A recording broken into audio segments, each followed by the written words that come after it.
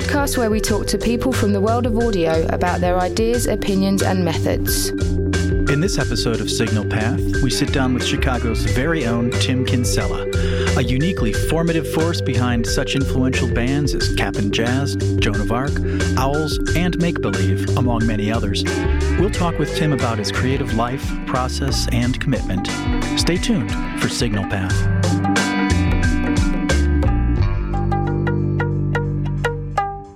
Tim Kinsella, I think your Wikipedia page describes you as a musician. That's the first American musician, I think is what it says. Both would be accurate. And but you're also described as a writer and filmmaker. Yeah, I haven't really... I had like a filmmaking phase that feels less present to me. Okay. I mean, I'm not particularly comfortable with being American or a musician, but I can't deny those, and I do write every day. But yeah, filmmaker, it's more, that's like, writing sort of came out of the frustration of filmmaking bloomed naturally out of the kinds of records I was making at the time, with just like kind of big, they were ambitious with big casts and a lot of organizing, and then it was just sort of like evolved into films. And then that became very difficult. There's a lot of moving parts, and I really started writing books because it was like, oh, I can do something on this scale, but I don't need to organize how to feed 15 people and how to move people around and where's the electricity. But the writing, I see you've got a book, looks like, that's due to be released. Yeah, I just finished 6 years I was working on it, and yesterday I just finished the edit. So and that's called? Sunshine on an Open Tomb. Third novel, and then there's one book of tour diaries. Okay. And so the tour diaries, what tours were those? That was all, I did this band Make Believe, which started in 2003. Started spring of 2003. Joan of Arc went on tour for 3 months. And I've done 3-month tours 3 times in my life. That might have been the last one. Is that the longest? Yeah. That's really long. Like, it's very disorienting to be in a different city every day for 90 days. But it's just like 6 weeks US, 6 weeks Europe, back to back. All 3 times I've done it, I've had sort of like a nervous breakdown when I get home. I don't know, like, what is my life, you know? So Joan of Arc, like, everyone who was in Joan of Arc, except my brother, for that long tour, we just switched instruments and became kind of like a hardcore band. And it doesn't really sound like hardcore, but in our minds, we were doing hardcore. Right. Wow. So, okay. It was just all sort of based on like a Black Flag model of like, let's play 1 million shows. We played like 150 shows before we record our first record. So the Tour Diaries is the last tour with that band where we're sort of like breaking up as we're on tour. These are still like my best friends in the world, so it's not and all of them had been my best friends for years before that. So, and they figure in the Tour Diaries? Oh yeah, for sure. I had to like run it past all of them. They each, scratched a moment or two each. So the Tour Diaries were done for the band that was inspired by Black Flag? Yeah. So just to geek out on the Black Flag aspect for a second, does the Your War from the Noisy God, is obviously related to My War? Okay. Yeah. And then, so your tour diary, is that inspired at all by Henry Rollins? No. No, just doing your own tour diary? That wasn't, I'm not going to go that far. Have you read? No, and the tour diaries, it was more just a means of coping. It was sort of like, I was so sick of being on tour 200 days a year, that I was just sort of writing like, okay, we're in Lawrence, Kansas. Here's everything I remember about Lawrence, Kansas. So it's that sort of like Proust or Bernhard style accordion thing of just like, here's the access point and everything just expands from there. So the routing of the tour gives it a shape and a sort of natural narrative, but it really it was a very different era. It's sort of like, there was no smartphones, so there's an appendix in the book of handmade maps, hand-drawn maps. And I didn't write it to be published. I was just writing to deal with it. And then 10 years later, or 8 years later maybe, 10 years later, I sort of realized, like, oh, this is a document of, like, a real lost scene. Like, there aren't really bands can't tour that way anymore because the technology has changed. So even like it's just totally different to have a phone on tour. It's a 100% different experience. But the disorientation for you, it still happens. Like the feeling of needing home or being lost from home, or not really. I get like the schedule gets tiring, like driving at least 5-6 hours a day, then loading in, sound checking, eating dinner, selling merch, playing the show, selling merch, getting paid, get somewhere to sleep by 2 a.m. and be up at 9 a.m. to drive again. That's not unique to us. That's just how bands that don't make a lot of money tour. And what's maybe unique to us is that we just keep doing it. And we're all in our 40s. So this last tour was 6 weeks? It was like 2.5, and then like 10 days off, then 2.5. And that 10 days in the middle sure felt like a rest while it was happening. But then as soon as we're out for day 3 of the second half, it's just like, oh my God, I'm so tired. This is one long thing. And that was with Joan of Arc, which is now over 20 years. You guys had your 20-year anniversary last year? Yeah. I guess the first record would have been 97. So there's a number of other acts that are also associated with your name, or that you've developed. This feels like your main source now. Yeah, musically? I mean, well, Owls is just a sort of, Captain Jazz was the first band. We made the record when I was 19. We broke up when I was 20. And I was the oldest member of the band. So we never in a million years would have imagined it would have some life beyond that. I couldn't imagine being 43 years old. Right. Let alone that I would have to say that ridiculous band name, So, so Owls was just a way for us to be able, the Captain Jazz people, to make more music together without having to call ourselves Captain Jazz as grown men. But, the same problems, the four of us just don't get along very well with, yeah. That's hard for any band on the road, right? I mean... Yeah. I'm so going to be you very broke up nice right now. Captain Jazz, that, like you said, broke up when you were 20. You were the oldest member of the band. Did you have any expectation that would have the staying power that it's had? No. And you guys have done at least one reunion or one festival? We did a few shows in 2010 and a few in 2017. Wow. Last summer, yeah. How does it feel to go back to that songbook? It's fun. The first time was weird. It's really just a money thing. Like, it's not like if there weren't people offering us money to do it, we would never in a million years be like, hey, you know what's fun? Let's dust those off, But yeah, my brother... So does it surprise you that people want to pay a lot of money to hear those songs again? Yeah, super bizarre. Yeah. I mean, but it's totally fun. It's like the best job I could ever imagine. You know, I wish we could do it a lot more. So Davey, who played guitar in Captain Jazz, wasn't interested in doing these last reunions. So my cousin Nate filled in just because he had played with all of us in different bands. Played in Joan of Arc and Make Believe. Plays in American Football with my brother. And me, Sam, and Victor would just be like, this is amazing to play these huge shows and make so much money. And then Mike and Nate would just be like, oh, it's fun to play these little shows and make a little money, you know, because, like, they just don't need it. Like, American Football can make $1 million if they, you know, like, walk out the street to hail a cab. Someone's like, here's $1 million.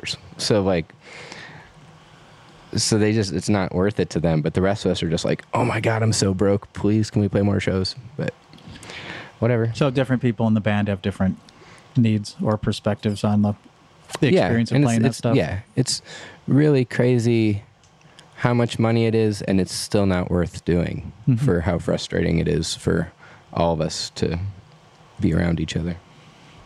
So that said, the breaking out the hits versus the experience of still trying to keep Joan of Arc alive as a living, breathing, creative entity. The sound on the last 2 records especially is light years away from what you guys were doing before. And it feels like, well, from even the last, from me, the beginning of Joan of Arc, certainly from Captain Jazz, but I mean, it feels like it's evolved or it's developed in a very natural, I hope organic so. way. It's 23 years. It would be. That's how we're able to, remain interested ourselves. It's not like Joan of Arc doesn't make enough money that we need to stay together because we're like, oh, I need to. There's like old bands that hate each other but stay together because none of them can get real jobs. Like, this is not that. This is like, we really love making stuff together. And so the making stuff part of it, and how about the teaching the making stuff part of it? Because I know that you have taught creative writing, and I think there's scenes of you teaching in the Noisy Doc. That was really just a skill that I didn't notice I'd picked up. I knew I was like invested in making things in different disciplines, but like I never studied music. And there's like those things that seem so intimidating till you do them, and like my brother and Victor and Sam, who are both in Captain Jazz and Owls, are all like the 3 craziest guitarists I know. Like, they're so good. So I spent my whole life thinking I was like a really crappy guitarist because like I just happened that I was in a band with like these 3 guys who were all super good. And then it was really like only in the last few years where I was sort of like, oh wait, I can do this. Like but in my mind, it was just like an impossible thing, playing guitar. I had been a guitarist in my own band for 15 years before I felt comfortable with my own skills. I just thought of records as movies. It's like, I can sort of like get by when people are speaking Italian because I just pretend they're speaking Spanish. And it's like, I can make out a lot of it, So like, sure, knowing when to put that dummy filter on.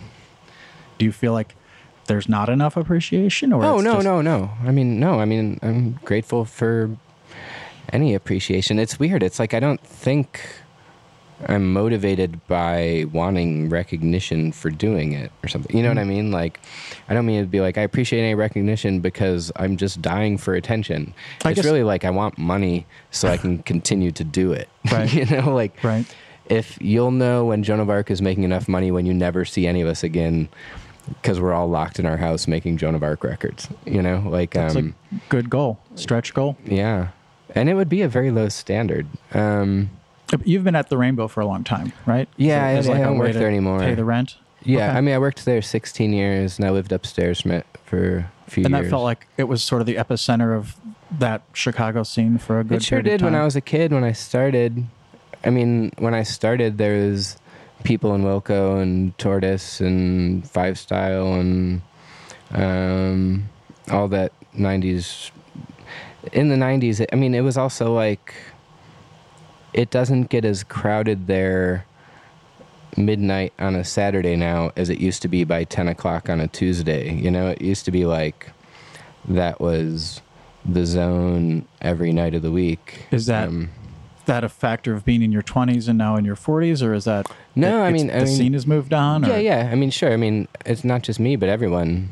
You know what I mean? Like, the weirdest part of being in Chicago doing this band is feeling like I don't know anyone in Chicago anymore. Like, just had so many friends. They've all moved? Yeah, everyone's in New York or LA or I guess some people like had kids and moved to the suburbs, but no one I was really tight with, but people that were around a lot. And so, is there a reason for you to be here? Do you still feel a part of Chicago? Stay here? Family? You know, I've almost, yeah, I mean, my mom, my grandma, my brother has kids that I like seeing. But I don't know. I don't feel obliged to stay in town for any of them, but I don't know. I've like, a couple years ago, I was working in LA a lot and thought I was moving there, and then that didn't happen. And then last year, I was working in New York a lot and thought I was moving there, and that didn't happen. And it's pretty easy here. Like, I mean, I like my apartment. This would be so expensive in anywhere else. And we don't really leave the house, and we just like make stuff. It's very nice. My brother won't talk, he bites on his fist. He likes to look at the chicks, walk the center of the bus. All my life I've been eating. Look at me, I'm a real punk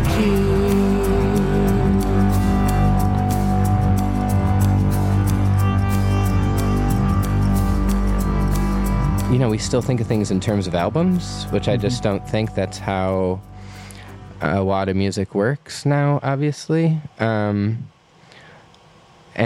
the album is just like an immersive, sustained mood. So, you know, I mean, you ever see that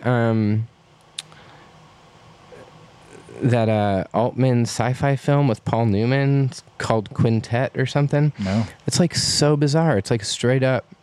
It's like equal parts an Altman film and like this like 80s sci-fi thing with cheap looking sets and an ice cave, and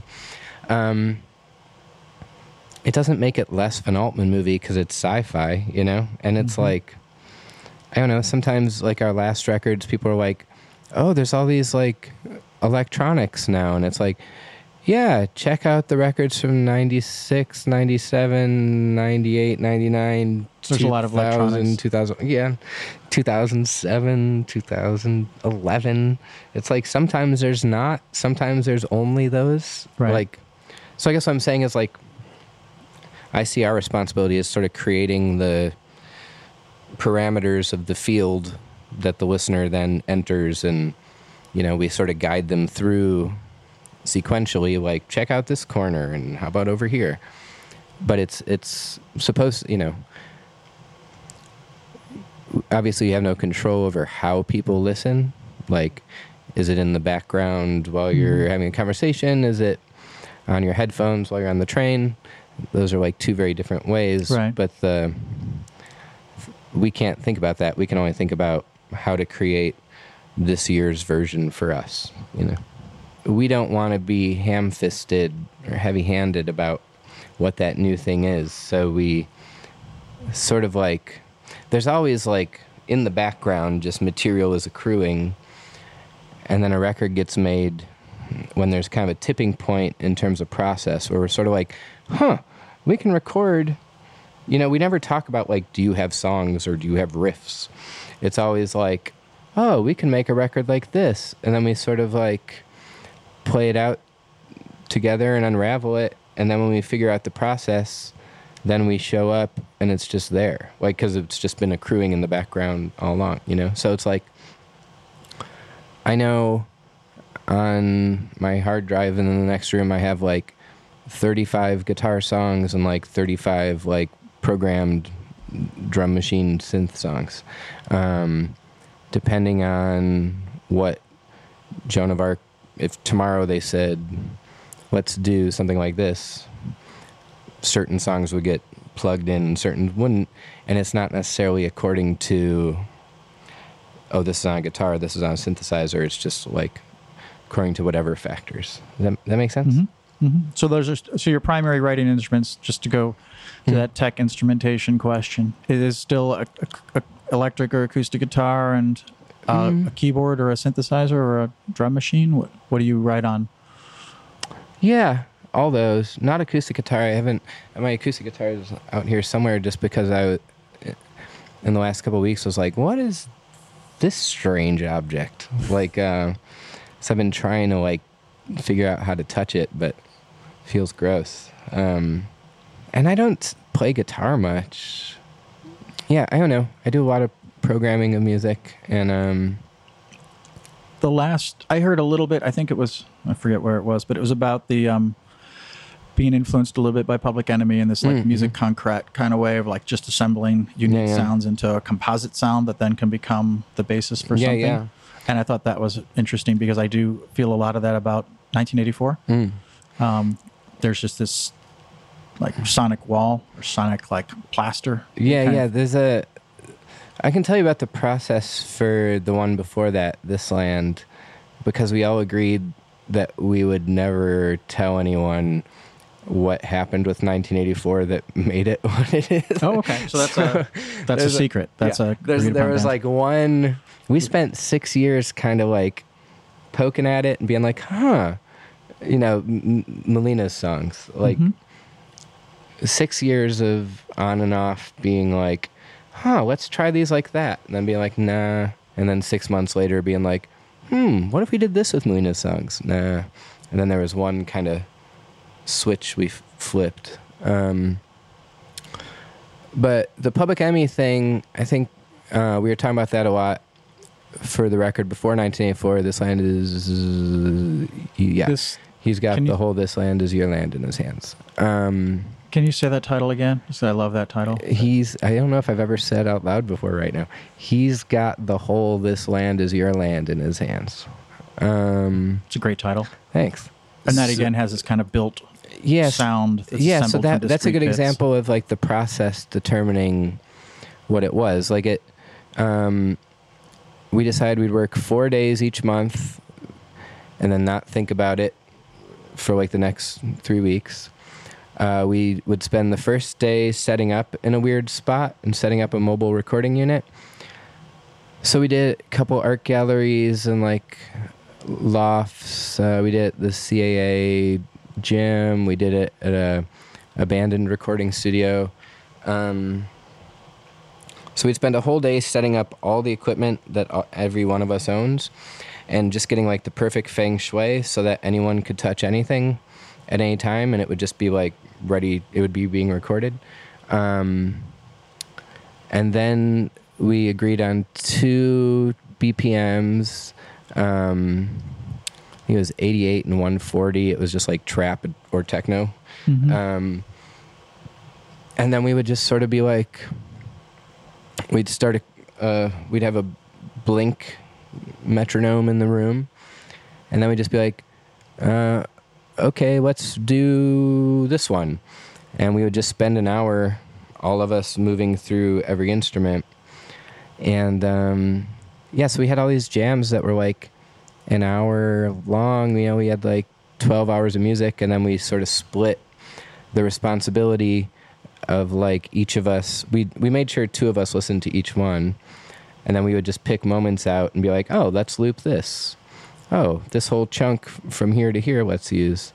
And then we would like take those moments and then craft them and record over them and warp them. When you go back to the stage with those, do you have to relearn them in some so that's live what I was saying aspect? earlier about like we have no idea like who played what on what. Yeah, so there's definitely been moments. On stage? Well, on stage we don't move around the stage as much as we each have a station with whatever we need there, but we definitely learn like Theo learns the drum part, whoever played the drums. It's most likely more than anyone else he is playing the drums. But also we're all playing the drums at some point. We think about collage a lot. And I had said the records are sort of these like fields that we present and create boundaries But live, we think about collage a lot too. So sometimes if we think we want to play a certain song, certain aspects of it, certain elements might get determined according to what's happening on the other songs. Because it might be like, nah, actually, we can program this drum part, but we already have these two songs in the set with similar, like, let's do the same drum beat, but live, you know? Bob Dylan has made a great career, and people have never thought he was a very good singer, but when you hear him, you know it's Bob Dylan. When you hear Neil Young, you'll know it's Neil Young, and that's very much Neil Young's voice, and it's not musically correct in the same way, like, they're not like guitar shredders, but that voice, when you hear that voice, is more of it's expression of their personality, and that's their story coming out, and I think it's owning their own voice that makes them... It's really just a long... It's so funny to get, like, any sort of, like, encouragement or compliments for my music, because it's really just like a long self-help ritual or something. Like, just be comfortable with how you talk. So you got a funny voice, you know?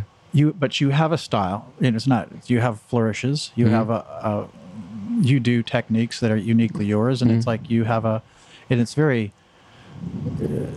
soulful, right? I mean, it's not. Sure.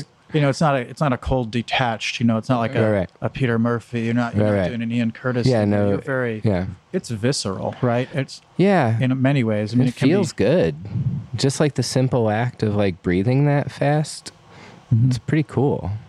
In some ways, it feels like it's the most punk aspect of the sound is your voice. It has that old school. That makes sense. Yeah, I was like 2 when I told my mom I wanted to be the singer of a band when I grew up, and I like never.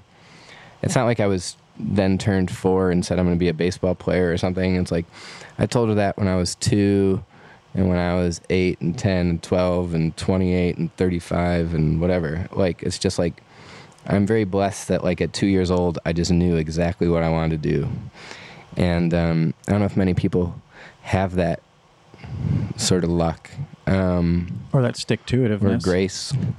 I don't know, I feel lucky. I feel like I was able to get a really early head start because I just never wanted to do anything else. Well, and the other takeaway for me, besides the voice being the singular element of the band, that is your writing, right? And so I feel like... You guys wouldn't be the same thing if you were an instrumental band. Right, I wouldn't have the same gravity to me. There's stories. There's a lyrical gravity to Joan of Arc and to your work as a whole that I don't know if it predates or it postseeds the music part of it. You writing poems before lyrics, or are you writing? Yeah, they're written separate. It's really like me and Jenny, who you met, have been up. We've been like waking up at like 6 a.m. and we like start working on stuff by like 6:30, and then by like about 8:30 last night, we like went out for sushi, and we were both kind of like grumpy, and we're like, okay, we got to get out of the house. We're gonna get like a nice meal and like celebrate that I finished this book, and she was like, you know, I just need to know that like. Every couple days we can take an hour break. And I was like, yeah, right. And then we came home, and it's Saturday night, and we both just like kept making beats until 2 a.m. And like, I don't ever want to do anything else. Like, I'm actually a huge failure professionally.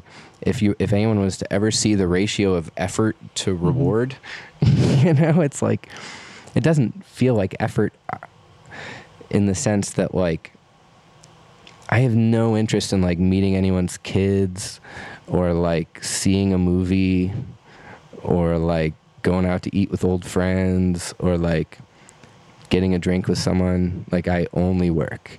And so in terms of the words and the songs, it's a way for me to, like...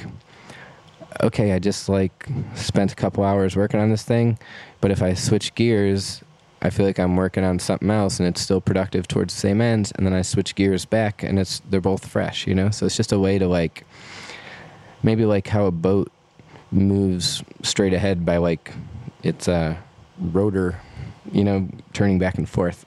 So like I have this will sound ridiculous, but I have a 300-page document at the moment that's or 240-page document that is like the phrases that will start the next songs. So when we like start recording songs, then I just kind of like moan along and get like melodies, and then I listen back to the melodies and just go through this 240-page document at the moment where I just find a phrase and it's like, oh, that phrase sticks with that melody. Oh, that one too. And then it's just sort of like fills in between there. So I pin down whatever I can. And that's pleasure for you. That's oh my God, joy from that, right? Honestly, process.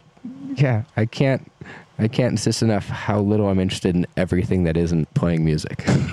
Like, when other stuff comes up, it's just like I have to appreciate it through the filter. Like, if someone's like, oh, maybe it'd be fun to cook a meal, or like I have to think about like, well, think about this in terms of making a record. You know, it's like, cooking a meal, not as much pleasure in the act of the joy of cooking. If it was like totally left up to me, as it is for years at a time, I will eat most of my meals walking down the street with one hand. Like, I'm just like not interested.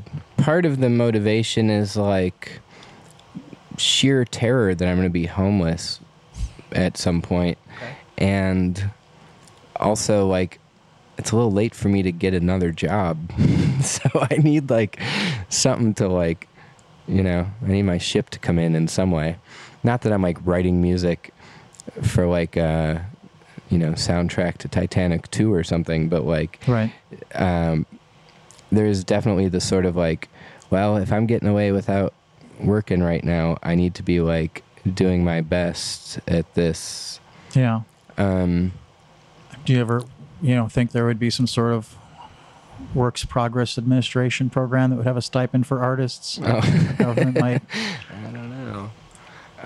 I'd heard that about the New Zealand bands back in the 80s. Oh, I mean, people would be like, you could get on the dole and be a musician, and the state pays for it. And it's like, it's not a lot, but it's enough to support your art. But there's also this precariousness of being in the U.S. And if you're, if you don't have commercial success, you don't really have room to be an artist. Yeah. Yeah, it's terrifying. Though the other element of it, though, is biography, I think, has a lot to do with it in terms of like, I've had friends that are like way more naturally gifted musicians than I am, who've like never been able to get it together, and they have 100 times the intuitive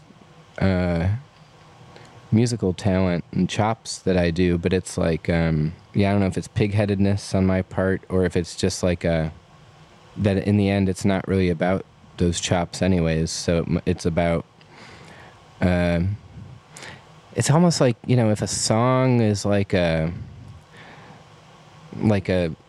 event in the world, right? And everyone has a camera on their phone, and the musician is like everyone who's pointing their phone at the same event, but they know to frame it differently, It's like, I think I've just gotten good at framing. I've gotten good at like framing and like lining up the angles in a way that looks engaging, And you think that's practice, habit?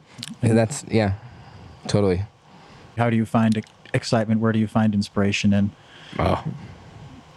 What books or records? I don't know. There's a lot of books and a lot of records in my life. Every day there's a lot of books and a lot of records. So I don't know. That's how I found excitement. And that keeps you engaged with your process, or just something to hear when you're not doing your process? A lot of marijuana. That helps too. There's a lot of marijuana, a lot of books, a lot of records. Wonderful. Yeah. When I put it that way, I really feel like I made it according to my 13-year-old self's idea of what I want to do when I grow up. I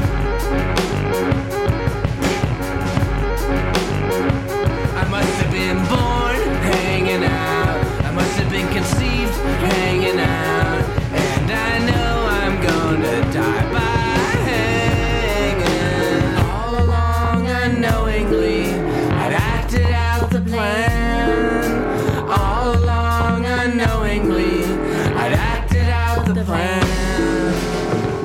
hope you enjoyed today's podcast. We'll be back soon with more in-depth interviews featuring artists, engineers, and professionals from all across the music industry. Thanks for listening to Signal Path.